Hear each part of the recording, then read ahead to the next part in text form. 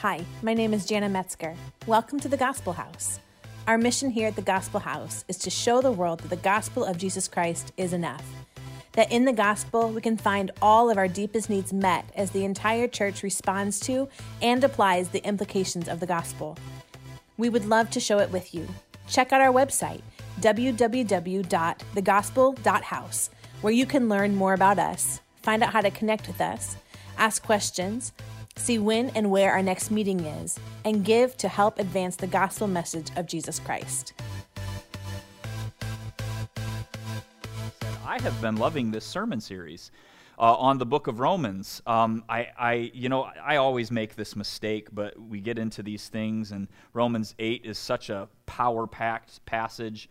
And I think, I'm finally going to break out, and this is going to be Pastor Jeremy's encouraging series where I just go heavy on encouragement and light on the persecution, and but it never seems to work out that way. That's just not how God talks to me. I get heavy conviction on just about everything. So, but this has been good, and the Holy Spirit has been teaching me a ton through this sermon series. I typically go into a sermon and I have an idea of what I'm going to say, but I always love it when he kind of takes me on a direction that I'm not really planning on going, because I know that I'm not the one writing it, right? Like when he takes me in a direction that I don't anticipate, I know that it's really him driving the car and I'm just along for the ride. But I really, when I started this sermon series, kind of like I said, I did not expect to be hit with such a weight in all of these promises. We look at the promises of God as these encouraging and uplifting things, and they are. But, every single week since we started this series off with Romans 7, we've seen that there's a double edge on the sword of these promises, that there is a hope and an encouragement that we walk in the promises, but there's always also an expectation in how the promises require us to live. That if we truly are walking in the promises of God, it's going to change what our life looks like, and it's going to change how we walk with Jesus. That started way back in Romans 7 when we talked about, what is the expectation from God? What's the expectation from Jesus on his disciples? Are we to live this life without sin? And did God really say that Christians are not supposed to sin? And the answer to that is yes, he did. And the expectation is when we are walking in the Spirit, that we would be capable of living lives without sin. Our problem is that we don't walk in the Spirit enough, right? When we do lapse and when we do fall into sin, it's not inevitable, but we fall into our old way of doing things, the flesh way of doing things. And what's been interesting is in that Romans 7 passage that we hit on at the very beginning, it's really led us right into Romans 8, and all of these encouraging and uplifting passages, they keep coming back to this same thing, that the promises of God are intended to empower us to walk in the Spirit. The promises of God, therefore there is now no condemnation for those who are in Christ Jesus. The Spirit who raised Jesus from the dead lives in you. All who are being led by the Spirit are sons and daughters of God. Those are the three we've talked about thus far. And what all of those things do, they're great promises. They are great promises to walk in. But we cannot ignore the fact that when we walk in those promises, it leads us to walk in the Spirit. And it leads us to stop walking in the old way of doing things, the flesh, the way of sin. And so all of these promises, y'all, all of them, and this is something that, I knew, but I didn't see the connection until we started diving into these. But all of the promises of God, while they're great, they should be pulling us away from this world and into this Spirit-filled, Spirit-led life. To where as we walk in his promises more and more, we start to walk in the Spirit more and more. Unfortunately, we get this twisted, don't we? We get a lot of people who preach the promises of God as a way to tether you more and more to this world, right? That the promises of God really, are to get you stuff in this world, not to point you toward the next. And as we'll see today, there is a severe temptation to use today's promise to do the same. Because today we are looking at, did God really say the best is yet to come. I have been in a lot of church business meetings, y'all. I have hated every one of them.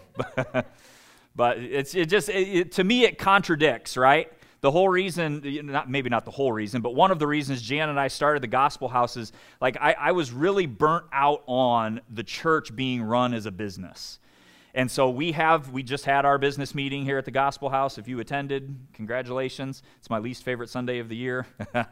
For that reason, though, that contradicts itself to me, because church shouldn't be a business. Jesus didn't start the church to be a business. But unfortunately, there are aspects of the church that need to be run as a business. Because at the end of the day, we fill out IRS tax forms just like everybody else, and we've got to keep our nose clean so that Uncle Sam doesn't come knocking on our doors and ask me for receipts I forgot to save, and, all that marvelous stuff. But the church as a business, and in all of these business meetings, you get the pastor who comes up, and he casts this grand vision, and almost always tags this little line in there: the best is yet to come. Meaning, man, you thought last year was good. This year, it's going to be even better. We're going to ask everybody to increase their giving just a little bit more, and every person on staff here at this church is going to get a brand new car. It's going to be the best is yet to come, y'all. Right? I know I'm exaggerating. That's a little bit of hyperbole there. But that's what we mean, right? And so we get up there and we pitch these, visions and everything. The best is yet to come. Meaning, man, life is so good, but it's going to get even better. And if you've been walking through valleys, don't you worry. Those valleys are going to be over in no time, and you're going to head to that mountaintop. And that's what we preach, right? Those are the encouraging, uplifting messages we need. If you're in a valley right now, the mountaintop's coming. But guess what? There are characters in God's Word, and the mountaintop never comes on this side of heaven, right? There are characters that you know in your life, and that mountaintop has been waiting a long time, hasn't it? There are some of you, and it just feels like valley after valley after valley. And the problem is, we listen to this, and we listen to these encouraging and uplifting sermons that say, your mountaintop is coming, you just got to speak to those mountains, and it starts to wear down, doesn't it? And all of a sudden, your faith starts to shake a little bit. And you start to question, hold on, is any of this legit? And I would pose, it is legit, but the problem is that that's not what this teaching is. When Jesus says the best is yet to come, and God did promise that the best is yet to come, but he did not intend for that best to be here on this earth. And as long as we keep waiting for our mountaintop experiences on this earth, I would venture to say we've missed the point entirely. Because when God says the best is yet to come, his aim is entirely different than what our aim is. So let's talk about it. First, we are going to look at the groan of creation that Paul talks about. Second, we are going to look at a taste of what is to come. And then third, we are going to look at the unseen hope that we have. So first up, the groan of creation. And I very much love this topic. This is one thing that I think we as Christians, we know, but we don't know. Like, we see it and we know the theology of it, but we don't chase the implications nearly enough. This is what Paul says in Romans 8. It says, "For the eagerly awaiting creation waits for the revealing of the sons and daughters of God. For the creation was subjected to futility, not willingly, but because of him who subjected it, in hope that the creation itself also will be set free from its slavery to corruption into the freedom of the glory of the children of God. For we know that the whole creation groans and suffers the pains of childbirth together until now." What in the world is Paul talking about? You guys ever have those moments when you're reading the letters of Paul? All right, Paul's kind of confusing sometimes, let's be honest. What's he talking about? All of creation groans? For what? Us to get our junk together, right? That's what Paul's saying. All of creation is groaning for human beings to get their stuff together. Get it together, y'all. All of creation. Because all of creation, in Genesis 3, we read this fascinating story about Adam and Eve. Are you familiar? Right? And the fall of man happens. And when we read Genesis 3, like we do with most of the Bible, we are such selfish individuals, aren't we? Because when we read Genesis 3, we only apply it as far as the end of our nose, because the Bible is all about me, right? Wrong. Right? And in Genesis 3, the fall of man impacted way more than human beings. The fall of man literally affected everything. All of creation was subjected to slavery that day. We literally ruined everything. How's that for encouraging and uplifting, right? But look, this is the curse that God speaks over Adam. To Adam, he says, because you have listened to the voice of your wife and have eaten from the tree about which I commanded you, saying, you shall not eat from it. Cursed is the ground because of you. With hard labor you shall eat from it all the days of your life. Both thorns and thistles it shall grow for you. You shall eat the plants of the field. By the sweat of your face you shall eat bread until you return to the ground, because from it you were taken. For you are dust, and to dust you shall return. This is the curse, right? Which means, what does a curse mean? When God curses Adam and says, hey, this is how it's going to be from you from now on, right? We talked about this last year during our Easter sermon series. But one of the things we miss with curses is that this was not the way it was meant to be, right? That's what a curse is. When God curses something, he's saying, hey, you were supposed to work this way, but you didn't want that, so now it's going to work this way. You see how this works? All of creation was made to work with man. Hecklingers, wouldn't that be absolutely lovely if you didn't have to water your plants every single morning at the greenhouse? Because creation was supposed to work with man. Guys, all of creation. Can you imagine that? The tomato plant saying, hey, Mark, sleep in today. I'm going to water myself. And that's how it worked. Because creation worked with man to bear fruit. But then Adam and Eve decided, you know what, God? We actually know how to do it better than you. That serpent planted that little seed. Did God really say? And Adam and Eve decided, you know what? I think we can do this better than God. And so God cursed nature and said, I know that you were supposed to work with man to bear fruit, but now everything you do is to work against him. I want you to make him work for it. By the sweat of his brow, he's going to make this fruit come forward. And even when he does, the only thing that's going to grow are thorns and thistles. Can you imagine how frustrating that would be? Right? How frustrating would that be if your creation, if your nature, all of the rest of nature, and God says, hey, listen, I know that you were made to do this, but I am telling you from now on you cannot do it. You cannot do the thing which you were created to do. How frustrating would that be? Right? I mean, some of you all know how frustrating that is because you've had a job that you absolutely hate, and you sit there and think, I was not made to do this, right? Working on an assembly line, right? You hate it, right?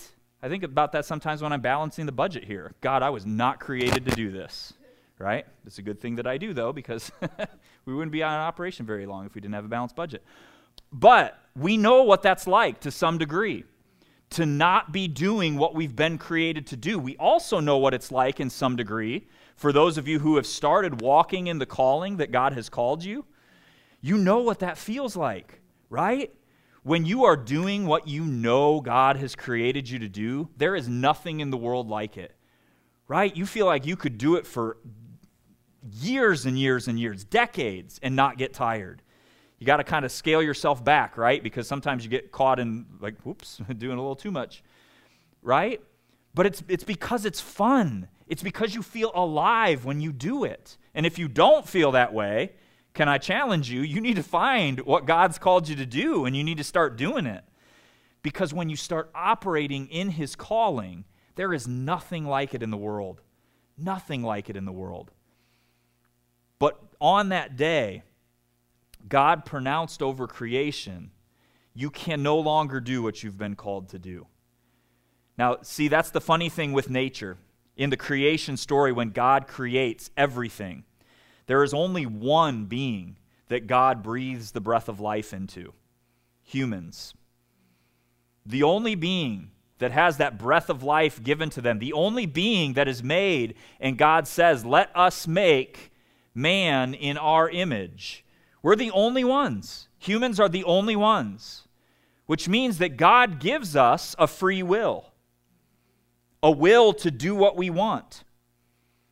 Adam and Eve used that free will to disobey God. Now, the rest of creation does not have that choice, right? There's that worship song. You guys know that worship song by Hillsong. We've sung it here a couple times. If the stars were made to worship, so will I. You guys know that song, right? But like, that's the whole premise of that song, right?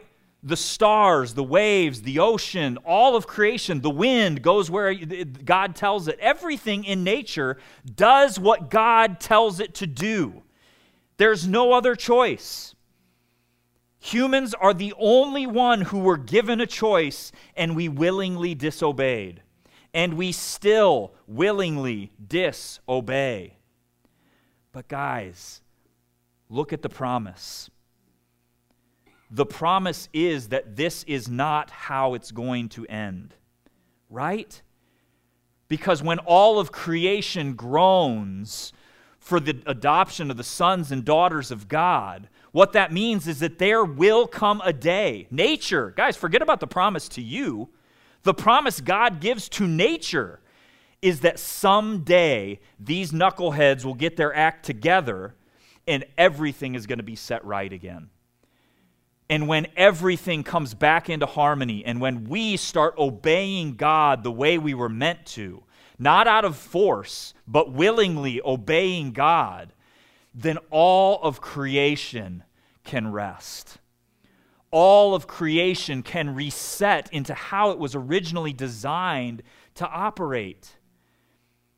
Christians, we ought to be the biggest tree huggers in the world, right? Because God made nature to work with us.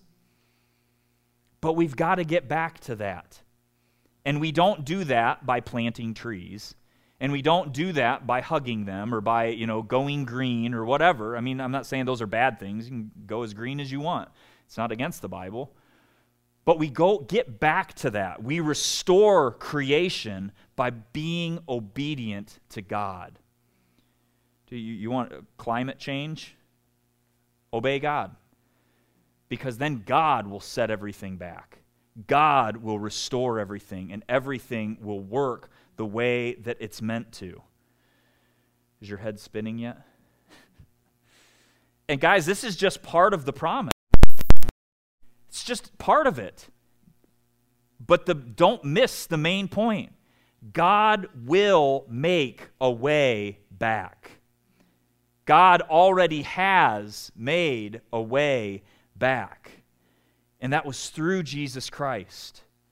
And now we, more than anyone else in the history, the Old Testament didn't have this, we have the Holy Spirit living inside of us so that we can be obedient to God, so that we can be the sons and daughters of God. And creation can start to be restored. And this is only a taste of what is to come. And it's important to see who Paul says is our taste of what is to come. Who is it? It's a person, right? Paul says a person is the taste of what is to come. And that person is the Holy Spirit. and obedience is the taste. You want to see what heaven's like, y'all? Walk in obedience to the Holy Spirit. Now, this is funny because our culture doesn't like this, right? We live in the United States of America where freedom is the utmost of all values. Freedom trumps everything else. And so in a culture like that where freedom is above everything else, and I'm not saying freedom is a bad thing, but there's limits. In a culture where freedom trumps everything else, it's impossible to see how obedience can be a good thing because we are so focused on doing things our way. We are so focused on having my freedom to make my choices. And the reality is, obedience requires me to give that up, doesn't it? My life is not my own anymore. I've signed that off, and I've told Jesus, I'm following you. You get to call all the shots. I am yours. Obedience is what heaven is going to be like, though, y'all.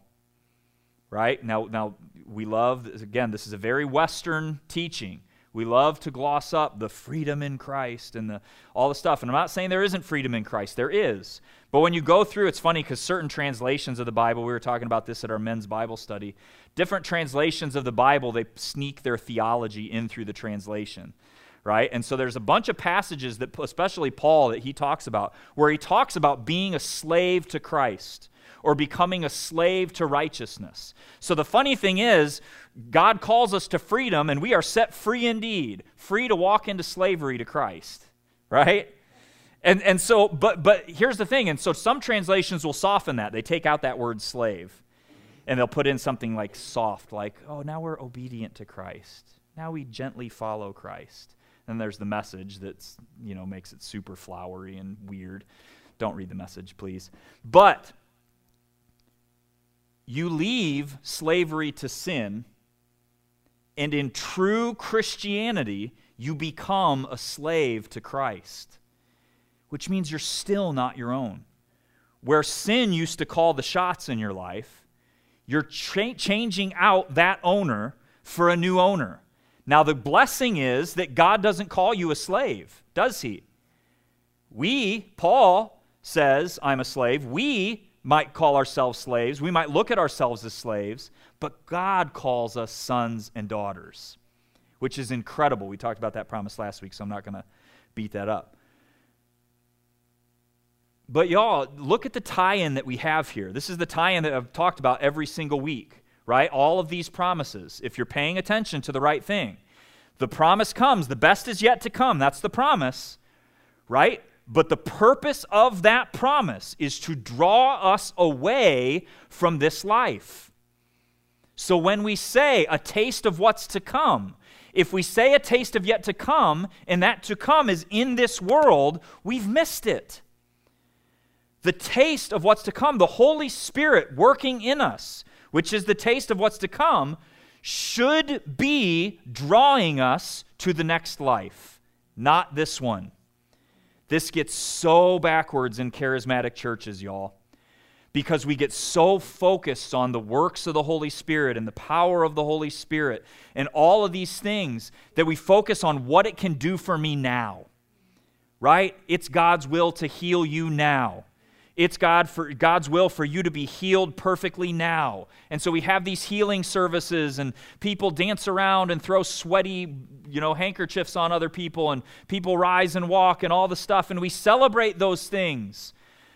But ladies and gentlemen, the purpose of the Holy Spirit is to point you away from this life and to the next. Does that mean that God doesn't heal people? No, absolutely not. We've seen God heal people in this body. But does it mean that God's ultimate purpose is to heal you in this life? No. And if the Holy Spirit isn't pointing you that direction, guess what? You're not listening. This is not the Holy Spirit's pointing you in the wrong direction, right? The Holy Spirit doesn't mess up. He doesn't make mistakes. But if the gifts, if the fruit, if the workings of the Holy Spirit are tying you closer to this life, you're not listening to the Spirit, right? I had a conversation with somebody once. Maybe you guys have had a conversation like this. But, you know, it was a hard conversation. Anybody had hard conversations? Like, was not looking forward to it. Spoke a lot of correction, like a lot of things like, hey, you've got to get better at this. Like, these are some areas. You don't look like Jesus. We need to work on these things. I got home, and you know, later that day, Jana got home, and she was like, man, I heard your conversation went really well. I was like, what? She's like, yeah, you know, I just heard that they were really encouraged by what you spoke to them, and da-da-da, and like all this stuff. What? Were they listening to anything I said? But we do that, don't we? Selective listening, right? I have selective listening a lot when Jana asks me to do the dishes and stuff like, I swear I didn't hear you. I didn't hear anything like that. But we do that, don't we? And we do that with the Holy Spirit. We do that with God's Word. You know, and that's part of the problem, y'all, when we comb through the Word and we only want to be encouraged, right? God's Word is so encouraging and uplifting, and we only go to it for encouragement. If you only have people in your life that speak encouragement, you've got cheerleaders, but you have got nobody that can make you look more like Jesus. We live in a world that loves cheerleaders. We love fans, people who tell us that we always do the right thing, people who tell us our own poop doesn't stink, right? To use a colloquialism. But y'all, we need people who will speak hard truth to us. You know, I've told you all this. I get worried if I go more than a couple of days reading my Word and God doesn't correct me on something. I want the Holy Spirit to speak correction to me. I don't want Him to just encourage me. There's a whole lot of people who are going to be encouraged straight to hell. Because encouragement will not change you, but correction will. And that's what the Holy Spirit is here to do for us. He's here to make us look more like Jesus, which means He's not here to make this life comfortable. Look at what Paul says in Romans 8, verse 23. He says, not only that, but we ourselves, having the first fruits of the Spirit, even we ourselves groan within ourselves, waiting eagerly for our adoption as sons and daughters, the redemption of our body. Now, he calls the Holy Spirit, what we have of the Holy Spirit right now anyway, as the first fruits, right? What are first fruits? This is Old Testament principle. I'm challenging your Old Testament Bible knowledge. What's the first fruits? It's the first of the harvest, right? So like in the Old Testament, there was a first fruits offering, which meant you went out into the field and the very first thing, now the first fruits offering, that was one of the riskiest, right? Because you didn't know what was coming in after the first fruits. So you had to go out and harvest your crop, and in faith, you had to give 10% of that, or whatever it was. I think it was 10%. But you had to give that first fruits offering, not knowing if anything was coming after. That'd be a little scary, wouldn't it? I mean, conventional wisdom would say, take all that stuff and set it aside, and then I'll give God 10% of the last fruits to make sure I get what He promised. But that's not how God works. But what isn't the first fruits? So if the first fruits is the very first of your harvest, what isn't it? It's not the whole thing, right? It's not the entirety of the harvest. So if Paul, speaking through the Holy Spirit here, is saying that what we operate in right now in the Holy Spirit is the first fruits of what's to come, what does that mean? That means that this is just a taste of what's coming, right? We haven't even seen the fullness of the Spirit, y'all, which should get you excited, right? So when we talk about like the healing and the miracles and the prophecy and the things that the Holy Spirit does now, that's just a taste of what's coming. When we get to heaven, y'all, the Holy Spirit's going to throw off the restraints and show us what He's really about. And it's going to be incredible. So my question is, are you settling for first fruits as the final harvest? Because if we're pursuing the gifts and the fruit and the workings of the Holy Spirit for just this earth, you're saying, I'm satisfied with this little bit. When God says, there is so much more, y'all. You haven't even scratched the surface of what I'm capable of. Stop focusing on the first fruits of the Spirit and focus on the fullness of what He's going to do in eternity. Paul says something very similar in 1 Corinthians 13. I know you're only supposed to read it at weddings, but at the end of 1 Corinthians 13, Paul says, "For we know in part, and we prophesy in part. But when the perfect comes, the partial will be done away with." Do you see how incredible this promise is? Y'all, perfection is coming. God has promised it. And all of the things that the Holy Spirit does now will pale in comparison when He finally comes in His fullness. All of the gifts, all of the fruit, everything that we make such a big deal about with the Holy Spirit, those are just a taste of what eternity with God is going to be like. But see, that's also the catch of this promise. You know, some people who would call themselves Spirit-filled believers very much operate in the Spirit only as much as it has to pertain to miracles in this life. Right?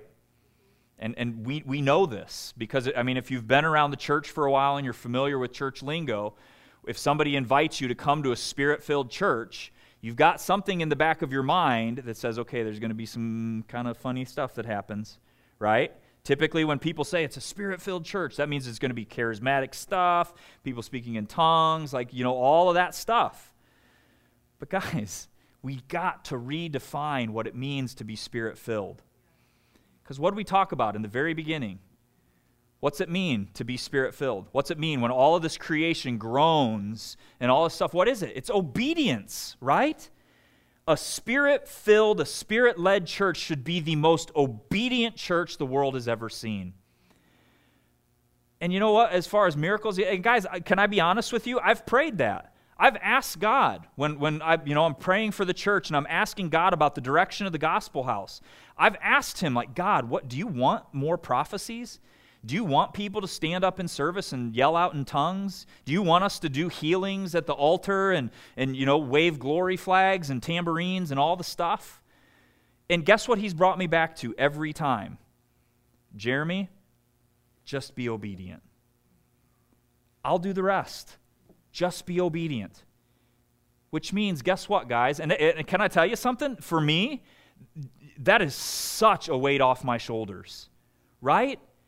And I think that that's part of the problem in some of these churches. We feel like we've got to manufacture a move of the Spirit, right? And y'all, I've led worship for a long time. This is going to sound blasphemous, but I know how to manufacture a move of the Spirit. I know, as a music leader. You know what a key change does to people? I've told this story before, but Jan and I went to a Tim McGraw concert long time ago. Country music concert, right? Not Christian, nothing remotely Christian about the message. Tim McGraw has this song called Live Like You Were Dying. I went skydiving, I went Rocky Mountain climbing, right? But in that song, there's a key change. And so at this concert, there's a key change. I went skydiving, and he does this key change, and all of the screens and all of the lights on the stage go white and shoot out into the crowd. And goosebumps, man, like, it gives you chills. Guess what I can do as a worship leader? I can do the exact same thing, right? I can do these are the days of Elijah. Let's do a key change. These are, and do the key change, and everybody like, whoa, Spirit's moving. No, it's just a key change. But that's what we do, right? That's what we do. And look, like, it's emotional. Like, there's an emotional response, and God gave us those emotions for a reason. So can it be powerful? Yes. But can it be distracting to a real move of God? Absolutely. There's this really, really convicting passage, and it doesn't convict us nearly enough. But it's actually in Exodus when Moses comes down from Mount Sinai, and it's right after the Israelites had just made the golden calf. And Moses comes down, and because God says, hey, your guys are screwing up. You got to get down there and break this up. And he comes down, and Joshua is waiting for Moses at the mountain. And he says, Moses, like, we got to get over there. There's a sound of war breaking out in the camp. And Moses says, it's not a sound of war. It's a sound of singing. The Israelites had let their emotions get the best of them. They let emotionalism take over. You know what I see so much in the church today, y'all? We got these fancy worship bands, and I love our worship team up here, but I will be the first one, guys, if it starts getting out of control, I will get up here and stop it. Because if we are getting swept up into emotion, that is not worshiping the Spirit, right? We have got to be so careful to walk that line. We cannot let ourselves get out of the way because that's not being Spirit-filled. That's not being Spirit-led. But when we do relax, y'all, when we let it off, when we finally give up that control and I don't have to manipulate a response, guys, this is God's church. Do you know the freedom that gives me as a pastor? Guys, I don't have to break my tail to try to get people to fill the seats. I don't have to break my tail. I don't have to figure out ways to get y'all to prophesy in the middle of a service. If that's what God wants to do, and I am giving him control of this church, he's going to do it, right? There is rest in that, a glorious rest that we will never see. We'll never see if we are too busy trying to manipulate it on our own. But we have got to be obedient to the Spirit. And the great news is, if I'm obedient to the Spirit, I get to taste the first fruits of what's coming in heaven. Don't I? But this is hard. Can I tell you why it's hard? You guys ever seen, there was actually a Facebook thing going around a long time ago. We did it with Promise. I hated it. Jana hated it too. So, and this is well studied sociologically and everything, but deferred pleasure, right? So there's immediate gratification, and then there's deferred gratification. But there's this Facebook challenge going around where you took like a bowl of M&Ms and you put it on the couch and you told your kid, now you can't eat these until mommy gets back. And then mommy goes to the bathroom, and you got to see if the kid sits there and waits to eat the M&Ms. So we did it with Promise when she was really little. She just started weeping. Because she doesn't understand it, you know what I mean? And so Jana says, puts the bowl of M&Ms and says, all right, now you got to wait. You can't eat these until mommy gets back from the bathroom. Okay? She says, okay. And she starts to reach for them. No, not till mommy gets back from the bathroom. Okay. And then Jana leaves. And, okay. And she just weeping. And so Jana doesn't even go to the bathroom. She immediately comes back, is like, okay, you can eat them. But you know, what that challenge is doing is it's drawing out this premise, because we as humans are horrible at this. That's why so many people quit on their diets, right? That's why so many people quit on their New Year's resolutions. Because you are waiting for gratification that's coming in the future that you can't see. And so I would rather eat a ho-ho today when it tastes good in my belly and fills me up for 5 seconds than not eat a ho-ho and get a six-pack in 6 years. Right? Let's be honest, that's what it is. We are horrible at this. God knows we are horrible at this. Because in order for us to put everything that we are in a hope that the best is yet to come, we hope in an unseen hope. Because that's what hope is, right? That's what Paul's saying when he says, for in hope we have been saved. But hope that is seen is not hope. For who hopes for what he already sees? But if we hope for what we do not see, through perseverance we wait eagerly for it. I said this at the beginning, but hope that is seen is not hope. Faith that is known is not faith. Hope that is seen is knowledge, right? Faith that is seen is fact. Not faith, not hope. Now listen, I've heard this a lot from, you hear this from atheists quite a bit, people who don't believe in God. Well, if God if he wants me to believe in him, he can just write his name in the sky and then I'll believe in him. Y'all, I don't have a good theological reason why God doesn't do it that way. But I do know that it has to do with faith and it has to do with hope. Because if God writes his name in the sky, there's no hope required. There's no faith required. And for some reason, and I don't know that reason, I can't tell you the answer to this. I could make something up to look smart, but I'm not going to, because I don't know what the answer is. But for some reason, God has decided that faith and hope are two of the most important character traits he can build in his children. Two of the most important character traits. What's 1 Corinthians 13 say, right? That those are in that list as the most important character traits that God can build in us.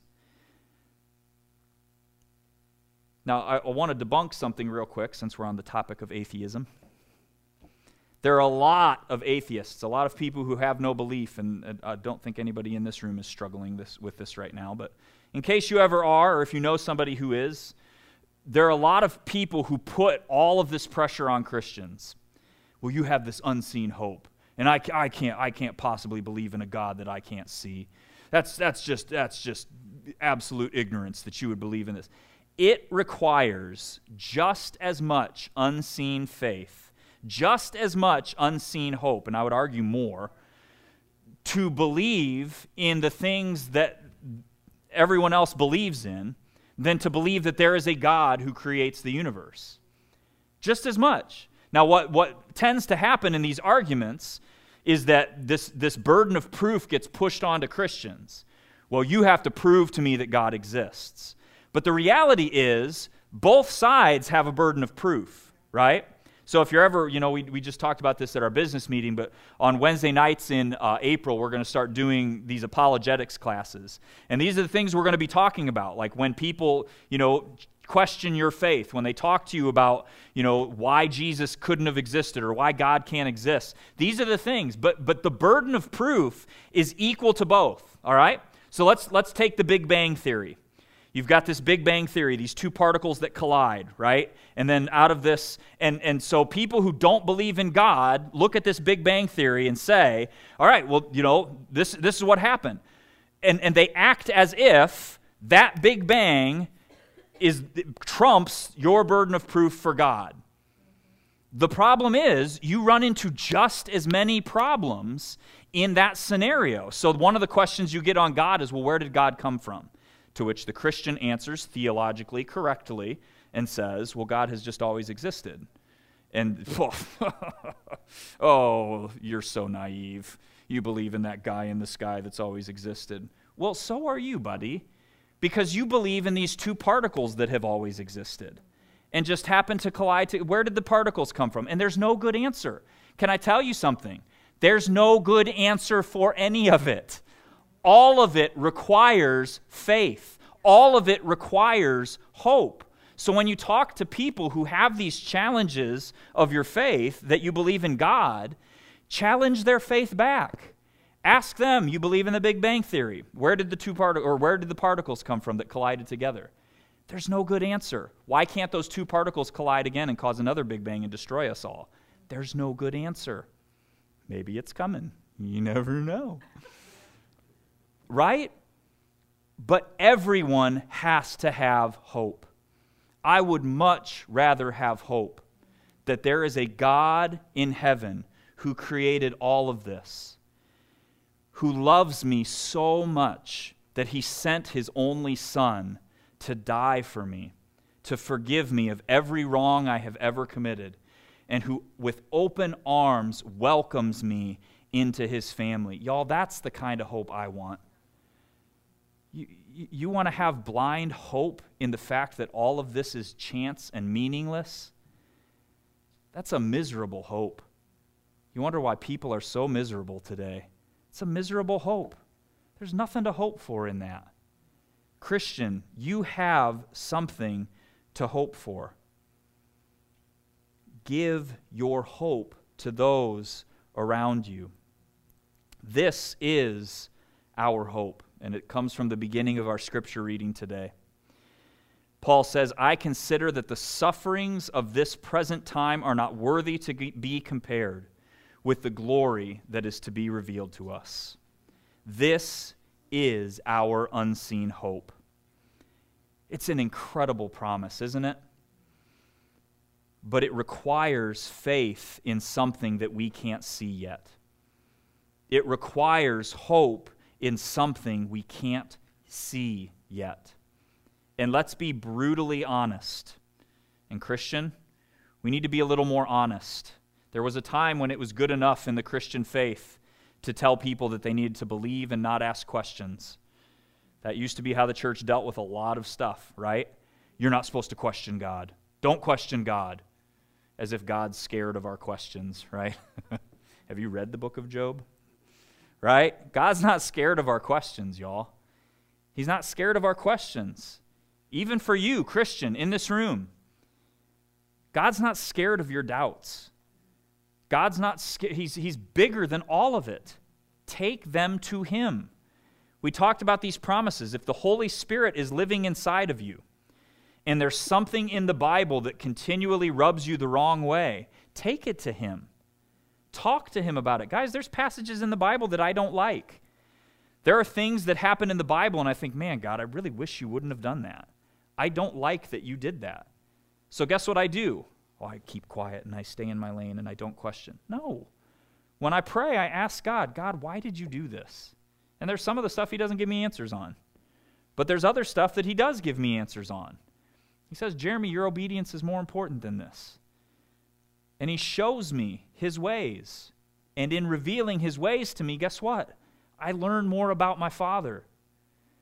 And not once has God revealed any answer to me that I've been like, yeah, I can't do this anymore. Clearly, I'm still here, right? Never. Every time God's revealed an answer to me, it's drawn me closer to Him. Even if I don't particularly like the answer, it's drawn me closer to Him because I have a good God. But guys, God's not afraid of your questions. Bring them to Him. But that also means that we've got to be real with people who aren't in the faith. Too many times we pretend that Christianity's easy. Too many times we pretend like, oh yeah, we've got it all together as Christians. And that's not the case. This is a hard promise to believe. Can we admit that? Look at this promise. Look, if you've never had anything bad happen to you, or if the worst thing that's ever happened to you is you stubbed your toe on a coffee table, then you don't struggle with a promise like this, right? Now look, we live, Western Christianity, we live in a part of the world, we are very blessed, right? Very, very blessed.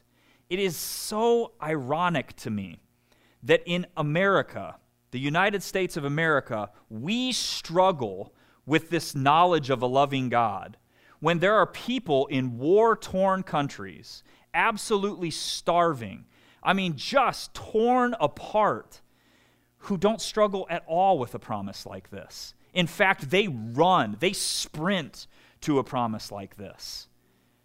But doggone, I didn't get that job promotion, so I can't possibly believe that there's a loving God who's going to work all things together for good. What?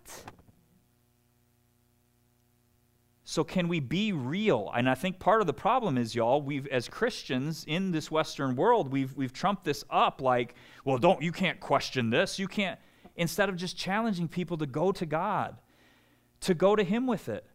But the reality is, if you are suffering something, this is a hard promise. To look at what you're going through right now and to have faith through it all that someday this is going to get better. That someday God's going to work this for good. And we're going to talk about that promise next week, maybe the week after. I can't remember when that one comes in Romans 8, but it's another good promise, great promise. But it requires hope in what we can't see, which is really, really difficult. When you're asking for faith from someone who's going through it, who's suffering, That is a whole different ball of wax than preaching faith to somebody who just wants to add another car to their garage. Isn't it?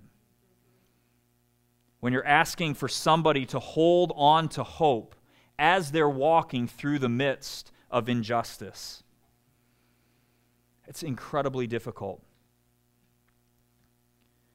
But Romans 8:18 is this unseen hope.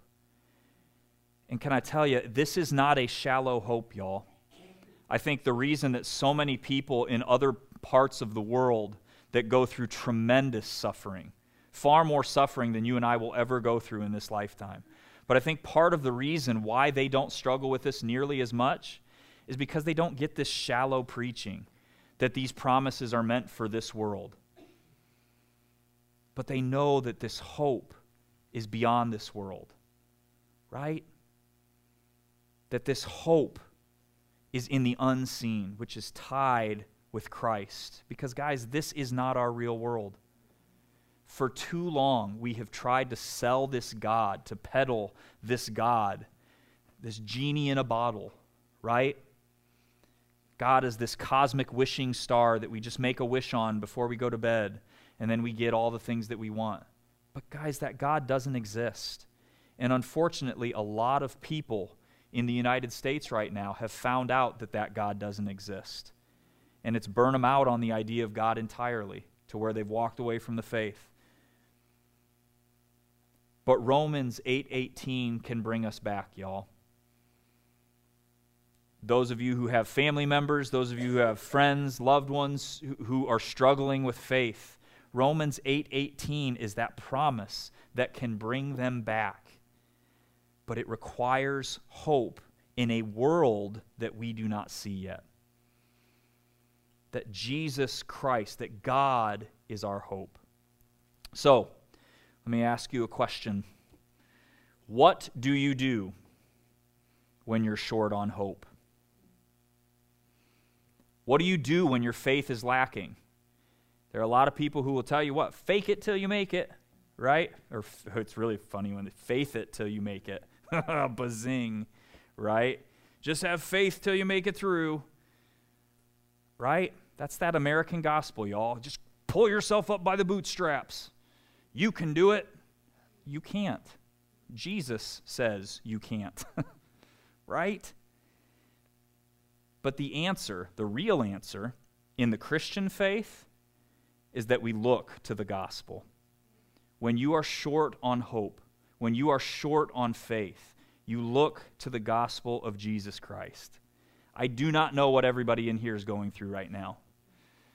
I know that we have a few people at the Gospel House who are severely hurting right now, who are being challenged, feel like their faith is being tested, their hope is being tested.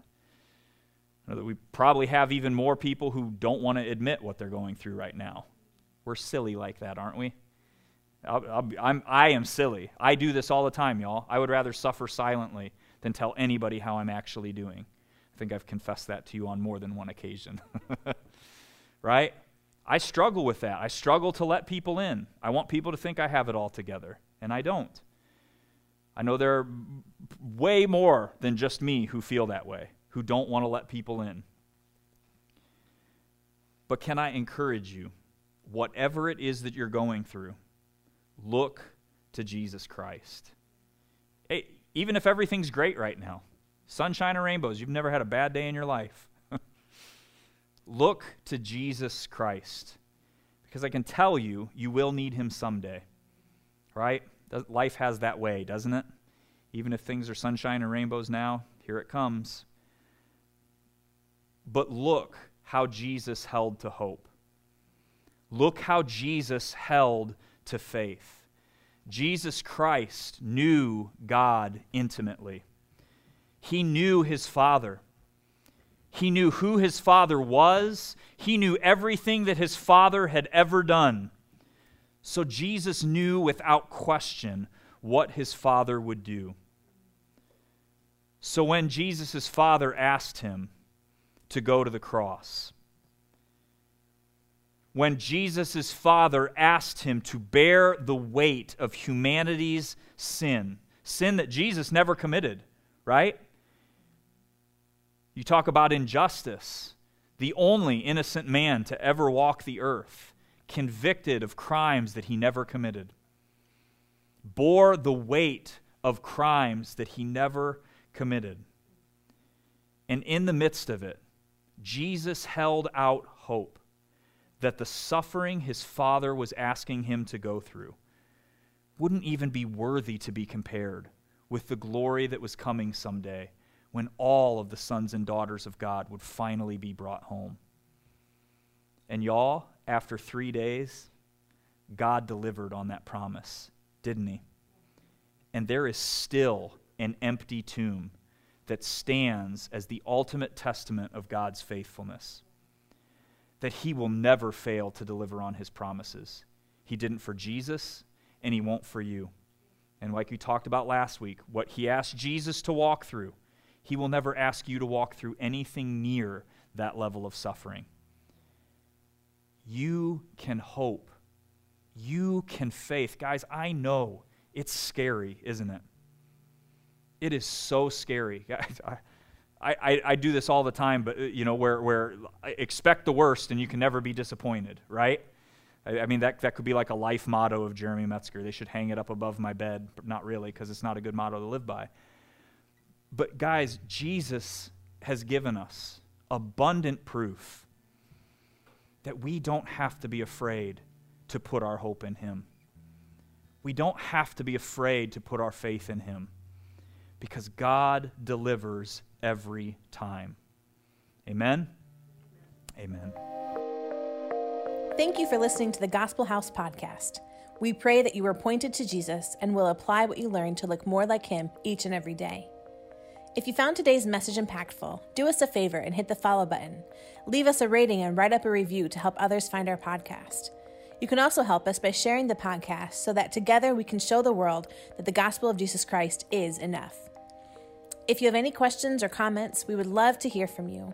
Head to our website, www.thegospel.house/connect, fill out the form, and someone from our Gospel House family will connect with you. God bless you, and remember, the gospel of Jesus Christ is always enough.